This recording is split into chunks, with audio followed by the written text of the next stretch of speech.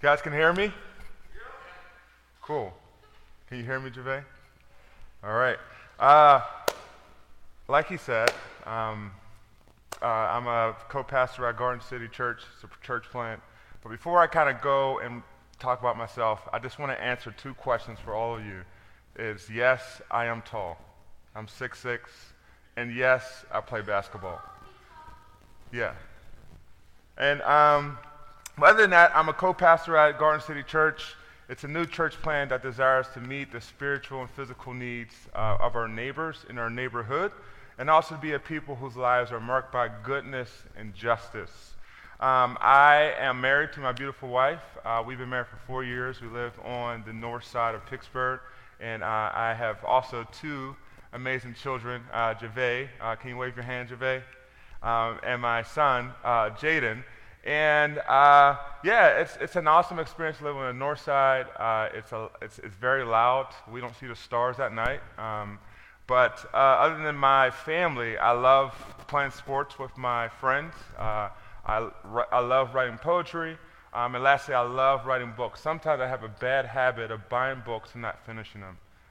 But that's a big thing for me. But throughout this year, 2020, and present day, I've been reading through the Psalms of Lament. Reading through the Psalms of Lament provided me with this format of an example of godly grief, as well as learning to trust God with my own sorrow and suffering. That's the whole thing there. But in my readings, I found out, this is interesting, that I found that 1/3 of the 150 Psalms are lament.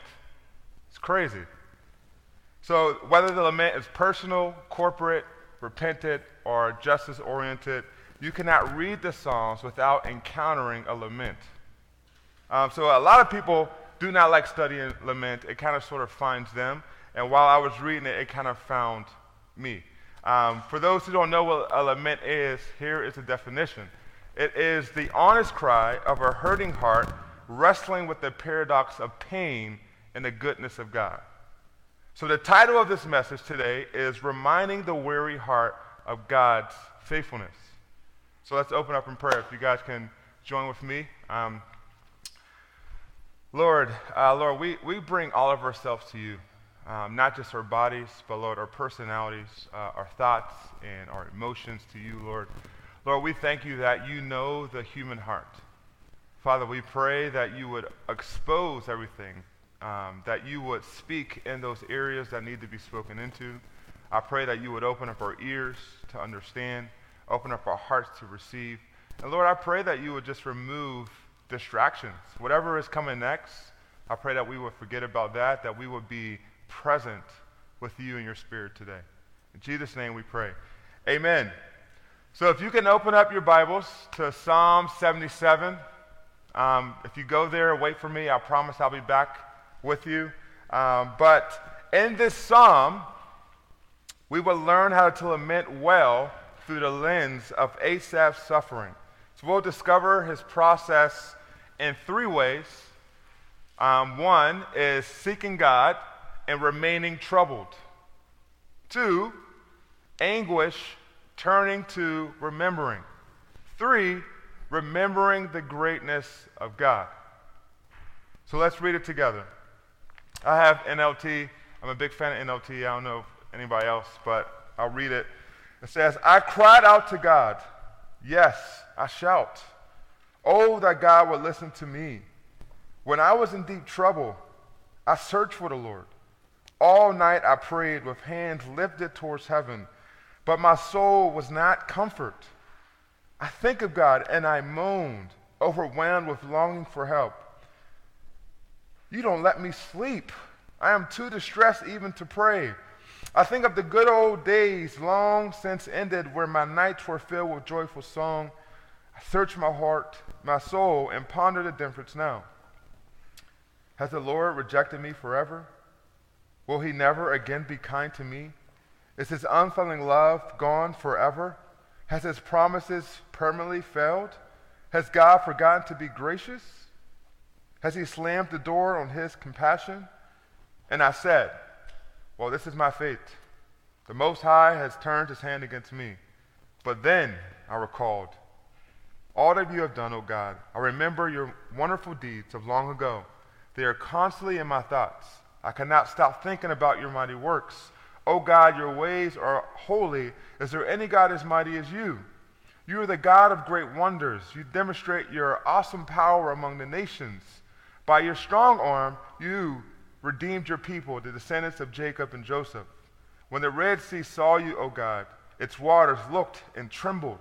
The sea quaked to its very depths. The clouds poured down rain. The thunder rumbled in the sky. Your arrows or lightning flash. Your thunder roared from the whirlwind. The lightning lit up the world. The earth trembled and shook. Your road led through the sea, your pathways through the mighty waters, a pathway no one knew was there. You led your people along the road like a flock of sheep, with Moses and Aaron as their shepherds. So again, this is a song. We were just up here singing. This is not just like something they wrote out and sent it off to God, but this is a corporate singing song about God. So this song belongs to a Levite named Asaph, one of David's 3 chief musicians and worship leaders at the court. See, the psalmist is straightforward and honest about his pain and agony. He writes down his emotions while dealing with his problems. He takes us through some uncensored emotional and physical responses to suffering. The psalmist never really reveals what exactly troubles the psalmist, but Asaph has this really detailed, raw footage of his response to pain and life circumstances. So we'll uncover verses 1 to 10, and we'll kind of keep progressing through this psalm here. But let's focus on verse 1 to 10 as we uncover his lament, his pain, his rawness. It says, I cried out to God, yes, I shout, oh, that God would listen to me. When I was in deep trouble, I searched for the Lord. It's the right thing to do. All night I prayed with my hands lifted towards heaven, but my soul was not comforted. You ever been there before? I think of God and I moaned, overwhelmed with longing for help. And then there's this interlude, which is like this pause and reflection. You don't let me sleep. I'm too distressed even to pray. I think of the good old days, long since ended, when my nights were filled with joyful song. I search my soul and ponder the difference now. Then he goes in with these questions, and we'll talk about that later. But the psalmist is in pain, and yet he is not silent. He is not just talking and complaining and whimpering. He is crying and shouting out in prayer. It's different, right? It's crazy. So he's reaching out to God in the middle of his agony. His prayers are not bringing immediate comfort and resolution. His prayers, again, church, are not working. You ever been there where you kind of feel like your prayers are not working? And yet he still prays. Again, so right in the middle of his pain and suffering, he pauses and reflects. Again, right in the middle of his pain, he pauses and reflects. So throughout the night, he wrestles with intense restlessness and spiritual fatigue. No words are declared. He says, I can't even pray. He gives God the silent treatment. So I wonder how many of us believers stop speaking to God about our pain, disappointed by unanswered prayers, or frustrated by out of control circumstances. Church, our silence can kill our soul. See, it's better to pray and lament than to be silent with your pain towards God. To pray in pain, even when it's messy, with the tough questions and the struggle, is an act of faith where we open our hearts towards God. Our pain, again, is not this simplistic linear formula where we pray something and immediately it's gone. Sometimes, church, we must sit in the rawness of our suffering. The rawness of it. See, Asaph does not give up to God in prayer. He tries to hold to some good, some memory. He remembers the former days with goodness and joy, but still, he has tears of distress in the night. I'm pretty sure we all can experience that. But in his distress throughout the night, he has questions. Oh, questions. He says, has the Lord rejected me forever? Will he never again be kind to me? Is his unfailing love gone forever? Has his promises permanently failed? Has God forgotten to be gracious? Has he slammed the door on his compassion? Again, then he pauses and reflects and thinks about his questions. And then he goes to, well, this is what it is. God has just turned his hand against me. He is conducting this conversation about God. I think in the middle of our suffering, in the middle of our trial, we are like that. We ask questions, wondering, have God went on vacation on me? Has he rejected me? Has he abandoned me?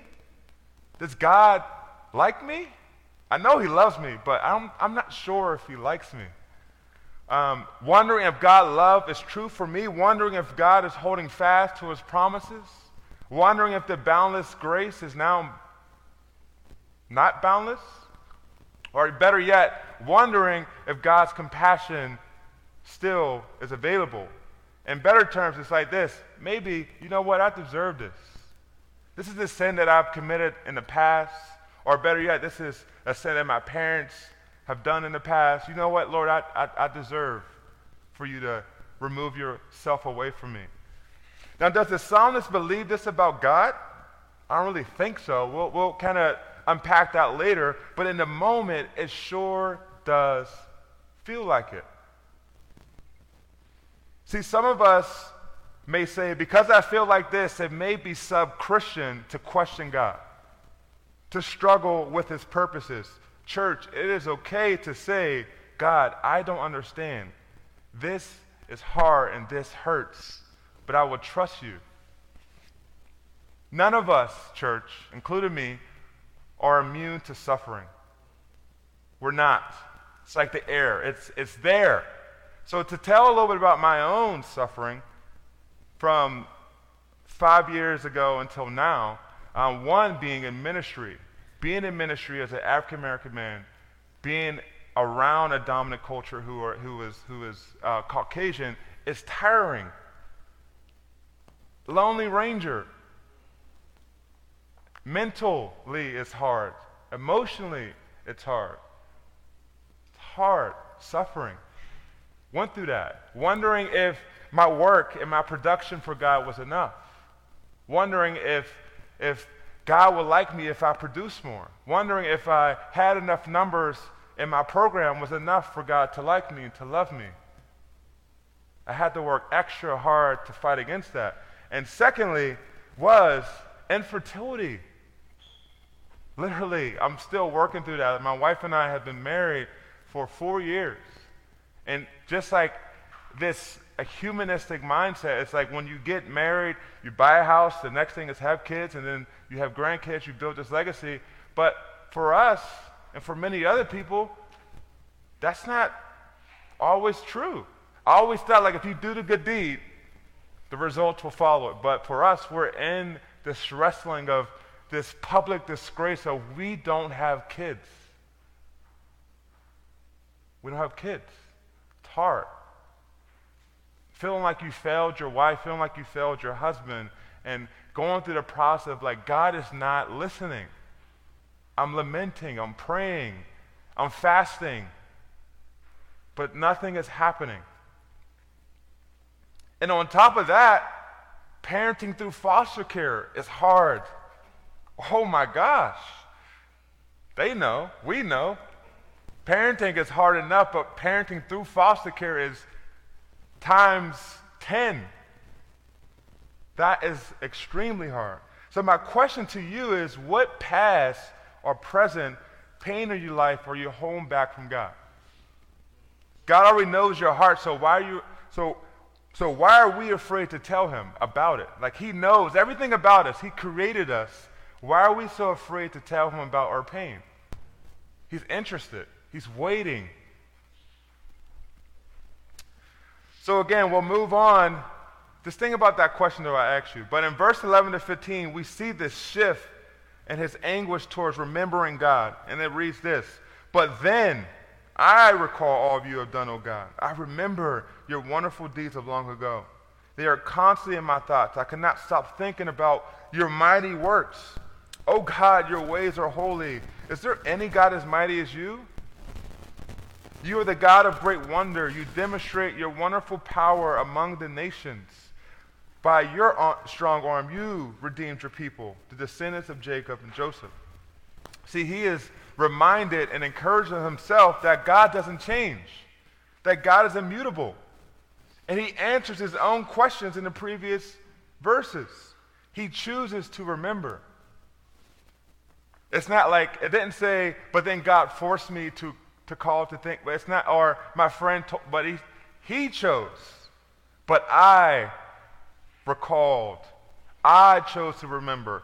I cannot stop thinking about your thoughts and your ways. So in all that we feel, in all the questions that we have, there comes a point where we must call to mind the things that we know to be true. We must remind our hearts about God's faithfulness in the past, especially when our immediate event doesn't look like it's good. See, the first place of freedom is a renewal of your thinking. So it's our choice to figure out what we're going to focus on. See, for an example, we got to maybe tell ourselves, like, you know what, self, this is what I'm going to say to you. You know what, self, if God is for self, who can even be against self? Since he did not spare even his own self, but gave himself up for self, won't he also give up everything for self? So we got to keep preaching the gospel to ourselves repeatedly, day in and day out. And the reason I state this because we as Americans suffer from spiritual amnesia while embracing a hyper-individualistic, triumphalistic narrative. Soon Chong Ra quoted in his book, Prophetic Lament, the American church avoids lament. The power of lament is minimized, and the underlying narrative of suffering that requires lament is lost. But absence does not make the heart grow fonder. Absence makes the heart forget. The absence of lament in the liturgy of the American church results in a loss of memory. We forget the necessity of lamenting over suffering and pain. We forget the reality of suffering and pain. So, church, we should be competent lamenters. We should regularly talk to God about our sorrow and struggle. The bride of Christ shall learn to lament. So when we fall in hard times, we can remind ourselves about God and all that he is. So during your time of sorrow and suffering, what needs to be reminded? What needs to be something that I just need to hold on to the scripture. I need to hold on to this verse. This is going to keep me believing. This is going to keep me hoping. Church, truth, hope still tells the truth. It still tells the truth. So finally, we see in verse 16 to 20 that Asaph's heart is now able to remember the greatness of God. So he says this, when the Red Sea saw you, O God, its waters looked and trembled. The sea quaked to its very depths. The clouds poured down rain. The thunder trembled in the sky. Your arrows of lightning flashed. Your thunders roared from the whirlwind. The lightning lit up the world. The earth trembled and shook. Your road led through the sea, your pathway through the mighty waters, a pathway that no one knew. You led your people along the road like a flock of sheep, with Moses and Aaron as their shepherd. See, in Jewish history, the ultimate moment that defined the people of Israel and their relationship with God was the Exodus, being free from their oppressors, seeing God open up the Red Sea, and they walked cleanly through it. In the same way, the psalmist remembers this defining moment in Jewish history as God demonstrated his power, his love, and faithfulness. He banks all his questions, his heartache, to the single and greatest event in Israel's history, that God moved among them. That moment defined the understanding of God's character. The Exodus was an anchor for his weary soul. For us, the new covenant, we have Jesus. Yeah, Jesus, the Son of God, who is our high priest, who moved in the neighborhood. He came like us. He conquered sin and death, and now is resurrected, sitting next to the Father in glory and power. That is an awesome story that most people don't believe, but it is an awesome story. See, the man of sorrow, if you read Psalm 22, like I've been working through it, that first verse, he quoted that. The man of sorrow understands our struggles and understands what happened to us. He acquainted with grief. The God of the universe acquainted with grief. Think about that. As you go through your suffering and pain, the God of the universe acquainted with grief. Was the cross not enough for us?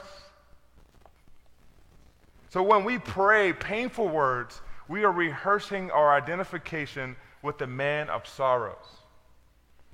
So when I feel like I've been rejected, oh, God's been rejected, so I understand how he understands how I feel. Oh, I've been marginalized. Oh, he understands how that feels. Oh, I've been forsaken. Oh, my father have turned his back against. Oh, I know how that feels.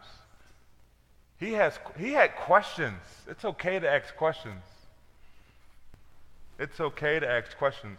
So my question is, as you think back on God's faithfulness, as you think back, as you remember, where has he proven himself to be trustworthy? Is it in your marriage? When your marriage is about to crumble and your spouse decides to go to counseling, that's God's faithfulness. When your kid has turned away from God and years later he or she returns, that's God's faithfulness. When there's a sickness of cancer and God gets you through that, that's God's faithfulness.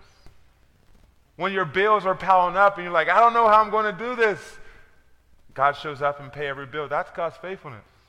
When your kids are screaming and yelling and hitting you, and then at the end of the night they say, Dad, I love you, Mom, I love you. That's God's faithfulness.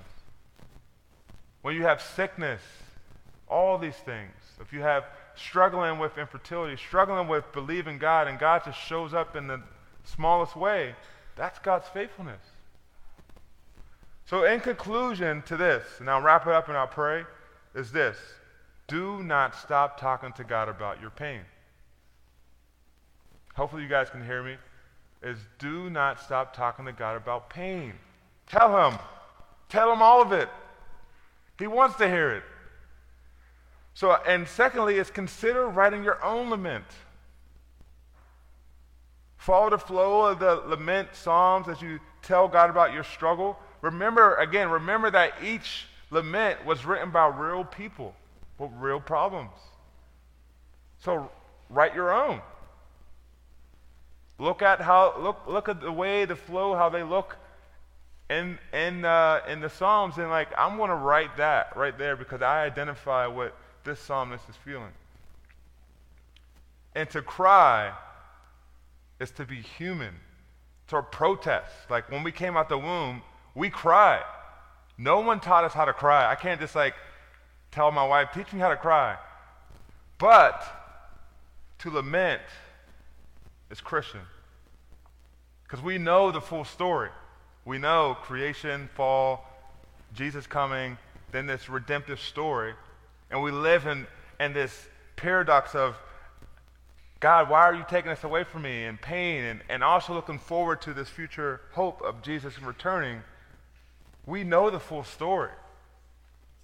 So again, to cry is human, but to lament is Christian. Let's pray. Lord, you are amazing, Lord. And there's nothing too hard for you at all. Father, you are the God of the Exodus. You are the God of the world. And you have acquainted yourself with grief and our grief. You have moved in the neighborhood. You have came like us. And Lord, you have made it a way for us to know you. So Lord, teach us how to tell you about our pain. Whether it's in small ways or huge ways, Lord, teach us how to remember your faithfulness. Teach us how to remember what you have done in our lives. and bring us back to a place of trusting you, turning to you, Lord, with our pain, complaining in a godly way, asking boldly for your help, and trusting in you. That is our destination, Lord, of trusting in you with our sorrow and suffering. And we pray this all in the name of Jesus. Everyone say, amen.